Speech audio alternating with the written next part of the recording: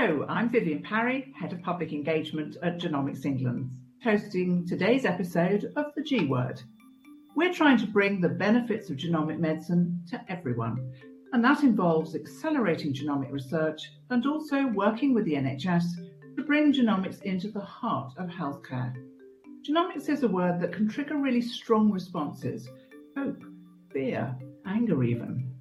There's a lot of information out there, but a lot of myths too, and it's not all accessible to non-experts. So we want to talk more about this word, the G word, genomics. That's what this podcast is about. Welcome to the G word.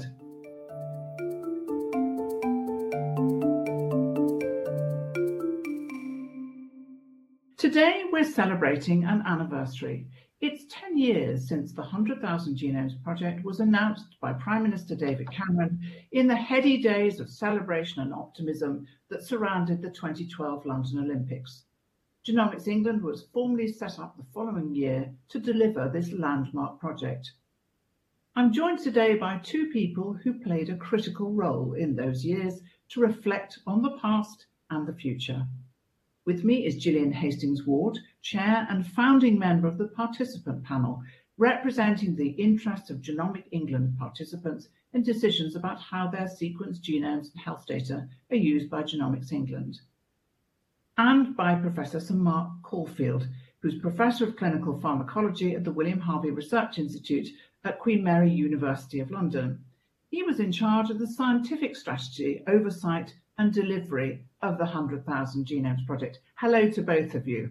Hi. Hello. So I want to know from both of you, when did you first hear that phrase, the 100,000 Genomes Project? Let's start with you, Mark. So I first heard that phrase, Viv, when Dame Sally Davis, the then Chief Medical Officer, telephoned me at about 5:30 on a Friday evening and asked me whether I would consider being the chief scientist. And she said, it's called the 100,000 Genomes Project, and we're forming a company called Genomics England, which will be owned by the Department of Health and Social Care. And so I said, tell me a little bit more. And she told me that it would be focused on rare disease, cancer and infection. And I said, I'd think about it over the weekend, have a chat with my wife, which I did. And on Monday, I accepted. And at that point, it should be said that nobody had ever sequenced 100,000 genomes before. So it was really a bit of an ask. It was, indeed. It was, most assuredly. There are both upsides and downsides of people never having done something. You can shape the landscape. You're not having to fit into someone else's pathway or assume that their approach is the right one. But it also is quite nerve-wracking. So one of the first things we did, Viv, was to visit the major centres in the UK and in America and across the world where we had heard that they were doing whole genome sequencing. We discovered really that there was no clear consensus on how to do this. And indeed, the pipelines that would be necessary didn't really exist. But there was a technology that could allow you to sequence genomes at scale. And in response to David Cameron's announcement, that company who successfully tendered for the contract for the 100,000 Genomes Project, called Illumina, actually had the technology developed at the scale that was needed. But of course, then the analysis, all the rest of it downstream, that wasn't there. So the first thing that we should say is that we held a bake-off, as I recall. So all these companies all over the world were sent the same genome, and they all came back, as I remember, with different answers. And that was quite difficult. And Illumina was the one that had the technology that seemed to be able to deliver. And perhaps we should also say that at this point in time, if you had a rare condition that was undiagnosed, what happened was that people had to kind of guess where in the genome to look or what gene to look for. And it took a very long time, perhaps 2 years, and still they might come back with nothing. And the whole genome, why people had started to get excited about the whole genome was because right from the Human Genome Project onwards, people had realised that there was an awful lot of DNA that was doing something, but we weren't sure what. And actually, as we now know, it's incredibly important in telling particular genes when to switch on, turn off, do different things at the wrong times, all those kind of things. So whole genome sequencing was where it was at. And then what did we do? Just explain, Mark, what we were doing to try and speed this process up, this pipeline, as we called it. Well, I think the first thing to say, Viv, is that for this to really succeed, we had to anchor it in the National Health Service. So we worked with National Health Service England to form genomic medicine centres. They've now essentially been converted into genomic lab hubs and genomic medicine service alliances, but there were 13 of those at peak. And what that meant was that at the height of the project in 2017 and 2018, about 5,000 frontline NHS staff touched the project at some point during their working week. And this is really important because if you want to accelerate something into healthcare, you need the health service to embrace and champion it. And we know from other studies, for example, it can take a clinical trial to be adopted into the health system between 9 and 16 years. We didn't want that in the 100,000 Genomes project. So we got the NHS involved from the outset, and then we built pipelines. These were initially a bit slow, and it took a long time to return results, but gradually they've improved in their fidelity and output. They're still a work in progress some 10 years after David Cameron's announcement, though. And were there moments when you thought, this is complete madness, this is never going to work? There were a number of times where members of the clinical genetics or cancer community would huddle around me at meetings and tell me, you do realise this is completely insane. If you just gave us all the money, we would do this for you, but with much simpler tests called exomes and panels. So I said to them, I can remember one meeting in Liverpool where I was surrounded by quite a number of clinical geneticists who were very adamant that I was in urgent need of help. And I said to them very simply, I said, I understand where you're coming from, but this is your moment. This is a service which has not had the investment it needs. This is your chance. But this is the moment to change this for everyone in the country and to get equity of access to genomic testing, because it wasn't like that before the 100,000 Genomes project. And I said, the other possibility is that I go back to London and John Chisholm and I, who I work with on this project, go and see the Prime Minister and tell him that you're not up for it. But if I do that, then the money will go to something else and there will be no investment in this for some time to come, because politically returning to it, if we don't succeed, is not going to happen for years. And so we had an absolute duty to make this work for patients, for the future of the health system, and to get the right service for the right patient as far as we could through that project. But I did face suggestions that I needed my head examined. And you asked actually one other thing. You asked me whether I ever thought I needed my head examined. And there were times in the room I'm sitting in, surrounded by the team, and sometimes amongst the participant panel, I might have uttered the words, we just need to hold our nerve here, because sometimes it was really challenging and very difficult. And when you particularly heard the stories of people affected by rare disease or suffering cancer, it would be very difficult for your heart not to go out to them. And I still hear some of those people speaking to me, usually by dreams these days, but occasionally in person. Jillian, tell me, when did you first hear this phrase, the 100,000 Genomes Project? Well, I first heard the 100,000 Genomes Project mentioned in September 2015.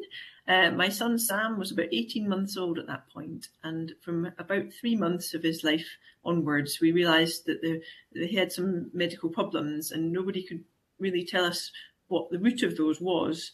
So initially he presented with a visual problem, which we were able to address quite quickly with the ophthalmology team, but there wasn't any understanding of what had caused that initial trouble. And by the time he was a year old, he was deemed by the paediatricians to have a developmental delay, which was causing them great concern because he wasn't meeting any of the standard developmental milestones for a child of his age. So they ran all the tests that were at that time available in mainstream NHS care, and they still drew a blank. And obviously it wasn't that there was nothing wrong with him, but there was certainly no understanding at the time of what the driver was. So we were referred to the 100,000 Genomes Project and offered the opportunity to sign up for it as a family to find out whether Mark and his colleagues would be able to tell us what the underlying genetic cause of Sam's issues was. As you've already alluded to, that the pipeline was longer than anyone anticipated initially, and it took a couple of years, but we were able to get a result back for him. And thanks to the 100,000 Genomes Project, Sam was the first person diagnosed in the mainstream NHS in England with a GRIN1 genetic disorder.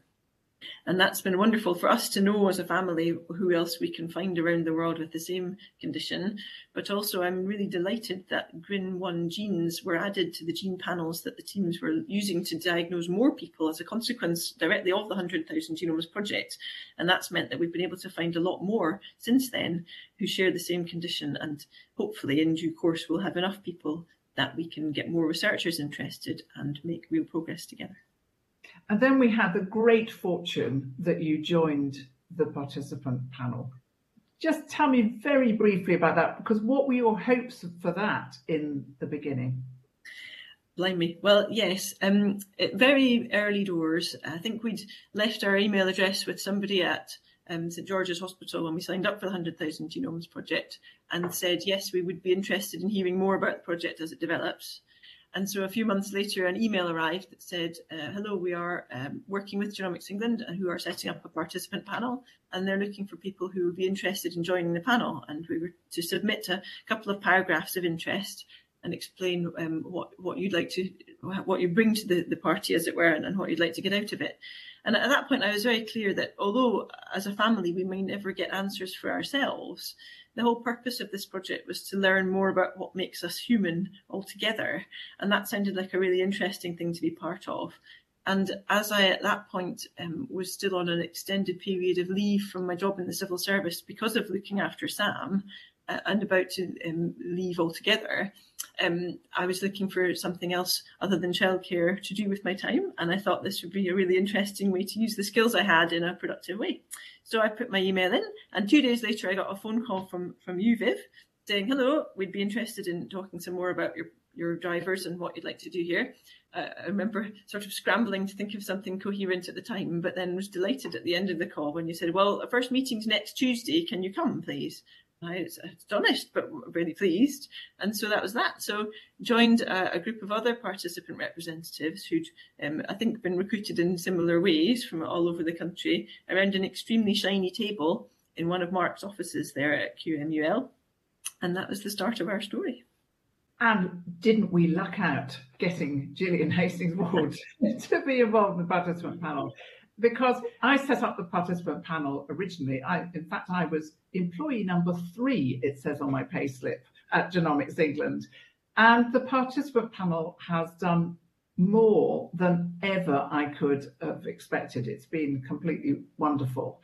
But I wondered what have been the highlights for each of you over the last 10 years. I mean, there have been some low times, as Mark alluded to, but what have been the highlights? Mark, what's a highlight for you? I think one of the highlights was completing the 100,000 Genomes Project and then reflecting on what we'd done, because between the 7th of February 2018 and the 2nd of December, which was a Sunday, at 2:40 a.m., we sequenced 52,000 whole genomes. And I don't think anyone has done that many in that space of time before.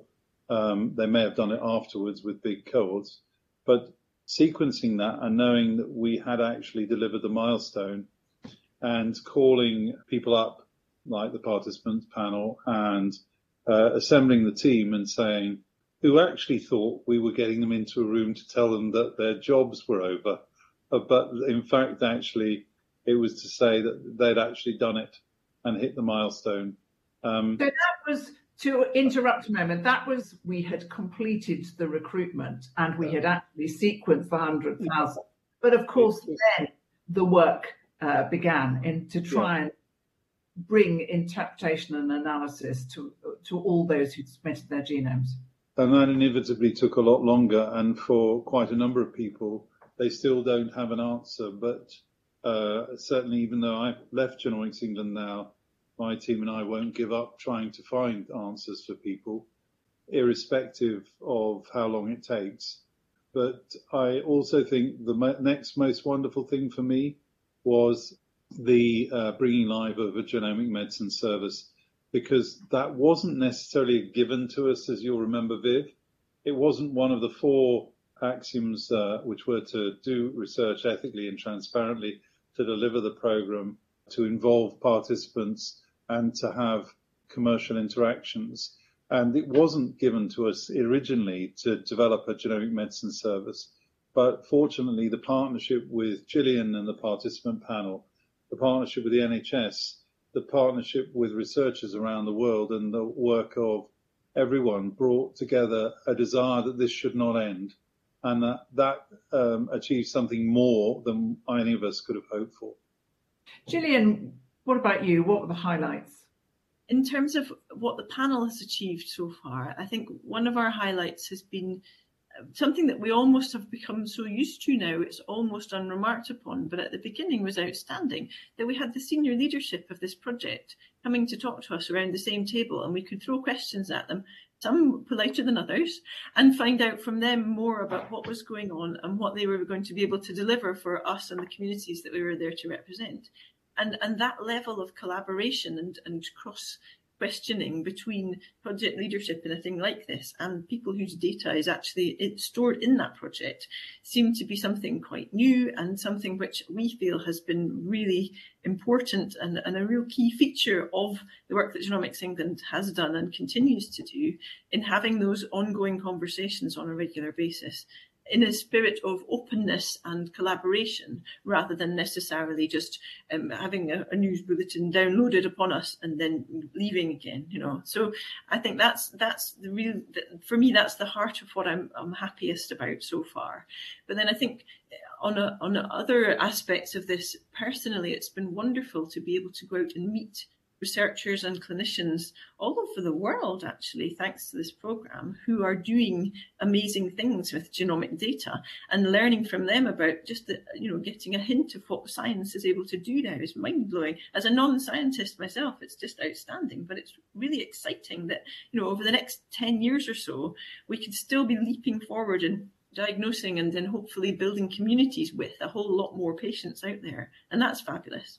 I'm sorry, I think this, I could go on all afternoon, but I think that another of the important ones has been to be part of the Access Review Committee, hearing from the researchers who are applying for permission to come and use the data, which is held in the National Genomic Research Library, and reading their applications and just thinking, yes, I know people who have the condition that these guys are interested in, and wouldn't this be fantastic if they can find more answers for them? That's been a real honour and a privilege to be part of. And that's been a key role, hasn't it, of the participant panel, that you have DNA in the data set. So you have literally skin in the game. So it's your interests that you're considering, and those of the other participants, when you're interrogating people who want to come and use the data. Yes, that's right. And to that end, I'm still keenly aware that although we've now got a wonderful number of people who've got a result from this programme, there's still more waiting and hoping that one day they'll find an answer through this as well. So we on the participant panel are driven to keep asking, what more can you do to help them, and look for more answers? And that's something which we'll continue to do in perpetuity. So, Mark, at the beginning, the 100,000 Genomes Project was just that, a project. But now Genomics England is a different kind of organisation. How is it different now from when it was then? The mission given to us was given jointly to NHS England and to Genomics England. There was a shared mission. Now, Genomics England has a number of specific programs that it is going to do. One particular one that I'm very delighted that they got funded was one that Jillian and I were involved in structuring on with you, Viv, actually, on a genetic analysis in children group. And this is about examining the role of whole genome sequencing in the newborn period and asking the question, can we, if we use that instead of our normal heel prick test, which measures 9 things, can we find treatable genetic disorders that we could intervene, maybe reduce disability, possibly avoid harm altogether? And we found that about approximately 1 in 190 live births in the UK will be affected. That's about 10 children born every day. And about 600 conditions or so may have a treatment. Often this is a dietary change, sometimes it's a vitamin, sometimes it's a medicine, and occasionally it's a transplant. But essentially, there is a possibility to intervene before the child's 5th birthday. So this program is being piloted now and in the NHS, and hopefully next year we'll start to establish a 100,000 person birth cohort that will allow us to understand the role of genomics in very early life to actually possibly prevent or even just make less prominent the disability from rare disease, which is profound. And what if we can change that? So back then, there were about a dozen of us squashed in a disused lab within QMUL. Now, Genomics England is coming up to, in fact, may have exceeded now 500 people, and will shortly be moving to a brand new office in Canary Wharf. So it's expanded enormously. And now sequencing 100,000 genomes is commonplace. People are able to do it, and indeed very, very quickly. And the technology has come on in leaps and bounds. And I know, Mark, that you see all of these new technologies and discoveries that are pushing forwards genomics. What do you think we'll be seeing in the next 10 years from genomics? So I think we will begin to apply not just the whole genome, but other measurements of other components of our body, proteins, metabolites, and using that to get a focus on the bit of the genetic code that is causing a rare disease. So we'll unlock more rare disease diagnoses. I think we will employ genomic testing, but probably also other types of tests, other biomarkers, possibly looking at the message that transmits the information from the genome to make the protein. That's called RNA. And we may use that alongside the DNA and other measurements to improve cancer care. I think we will move the chain of care earlier in cancer, because using other types of genomic or omic tests, we'll be able to detect cancer earlier, and therefore we'll be able to intervene, not at a stage when the cancer is unlikely to be cured or already incurable, but at a stage where it can be cured. So I would hope that for 1 in 2 of us who will suffer cancer in the future, we will be able to detect it before it's reached outside the organ of origin, and then we may be able to effect cure. And I think the other thing I expect is that, as we showed in the COVID project, Viv, which you inspired, by the way, on an email on a Sunday night, asking me, what are you doing about COVID? And from that, your email, we constructed a program with the Genetics of Mortality and Critical Care study that has sequenced about 14,000 patients who sadly went to ITU, and 14,500 people who were exposed to COVID but had mild and asymptomatic infection. And just with the first 7,400, we have detected 23 regions of your and my genetic code that make you more susceptible to have severe COVID. And one of those has provided information that's encouraged the recovery trial to test baricitinib. And in February 2022, they announced that baricitinib reduced mortality and length of stay in ITU over and above other medicines, steroids and tocilizumab, that we were already giving to severely ill people. So I suspect we will see a broadening of the use of genomics, but we will also see other omics, proteins, RNA, metabolites being measured. And I think we'll see the gain of opportunity for patients to detect cancer earlier and maybe even other diseases. And also, I think the final thing is that now in some disorders, by actually, for example, in arthritis, taking a biopsy of the joint lining of this joint here, I can actually shine a Doppler field on the lining of the joint, see which bits are inflamed, biopsy that, and then I can look to see what the makeup of that lining is and what the molecular signature is, and I can then choose your treatment for rheumatoid arthritis. So I think there are many ways that this will expand beyond the original confines. And of course, that's talking about the human, but we saw extraordinary things in COVID with sequencing viruses too. It's astonishing. And I remember to this day, when I was a correspondent for the BBC, talking about the first draft of the Human Genome Project and saying, as we all did, of course, that it would be, useful in medicine by Tuesday tea time. It's taken much longer than that, but it is absolutely astonishing. Jillian, what are you hoping for in the future from genomics? I think the first thing is that I hope that lots of other families in the future are able to benefit faster from genetic diagnoses. I think whole genome sequencing does hold the potential for really getting to the heart of what's causing different people's troubles earlier. And that means that families will have less time in that diagnostic odyssey that we've heard so much about, and hopefully be able to access treatments and that community together faster than we did. And that would be the first hope, really. And I know that we're making great strides in that direction already, but there's still more to do there. I think, secondly, I would really hope that now that we have a way of getting diagnoses faster, that we can build communities of participants and patients affected by the same condition and introduce them more early on to researchers and clinicians who will have an interest in that specific condition and the skills to go about helping that community answer some of those questions faster. I know there are some excellent patient organisations and support groups out there already trying to work on this, but there's so many thousands of different rare genes out there.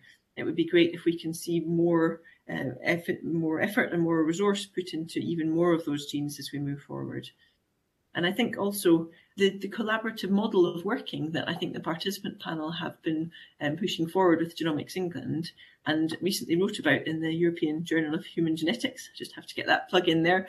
I think that the sort of lessons that we have learned so far about the essential ingredients for success when you're talking about collaborating with patient communities and groups of researchers, hopefully those things will become commonplace across the genomics landscape and beyond. Well, it's been an extraordinary decade. I've loved every minute of it. I've been passionate about genomics literally since I was first introduced to DNA as a school child. And I was fascinated by it, and look at where it has got us now. It's just extraordinary. Thank you to you both. I mean, it's been such a pleasure working with you both over this last decade. And thanks to you too for listening to this discussion about the G word and for joining us on this journey to highlight and debate the implications of genomics as it comes to the mainstream of healthcare and society. Remember to subscribe to the G word on Apple Podcasts, Spotify, or wherever you listen. If you have views on these topics, or if you have a suggestion for someone we should interview, then do write to us at podcast@genomicsengland.co.uk. And do remember that if you've enjoyed listening, that giving us a 5-star review really helps other people find out about the series. And I'd appreciate it very much if you would do that. I've been Vivienne Parry. See you on the next episode of The G Word. Bye for now.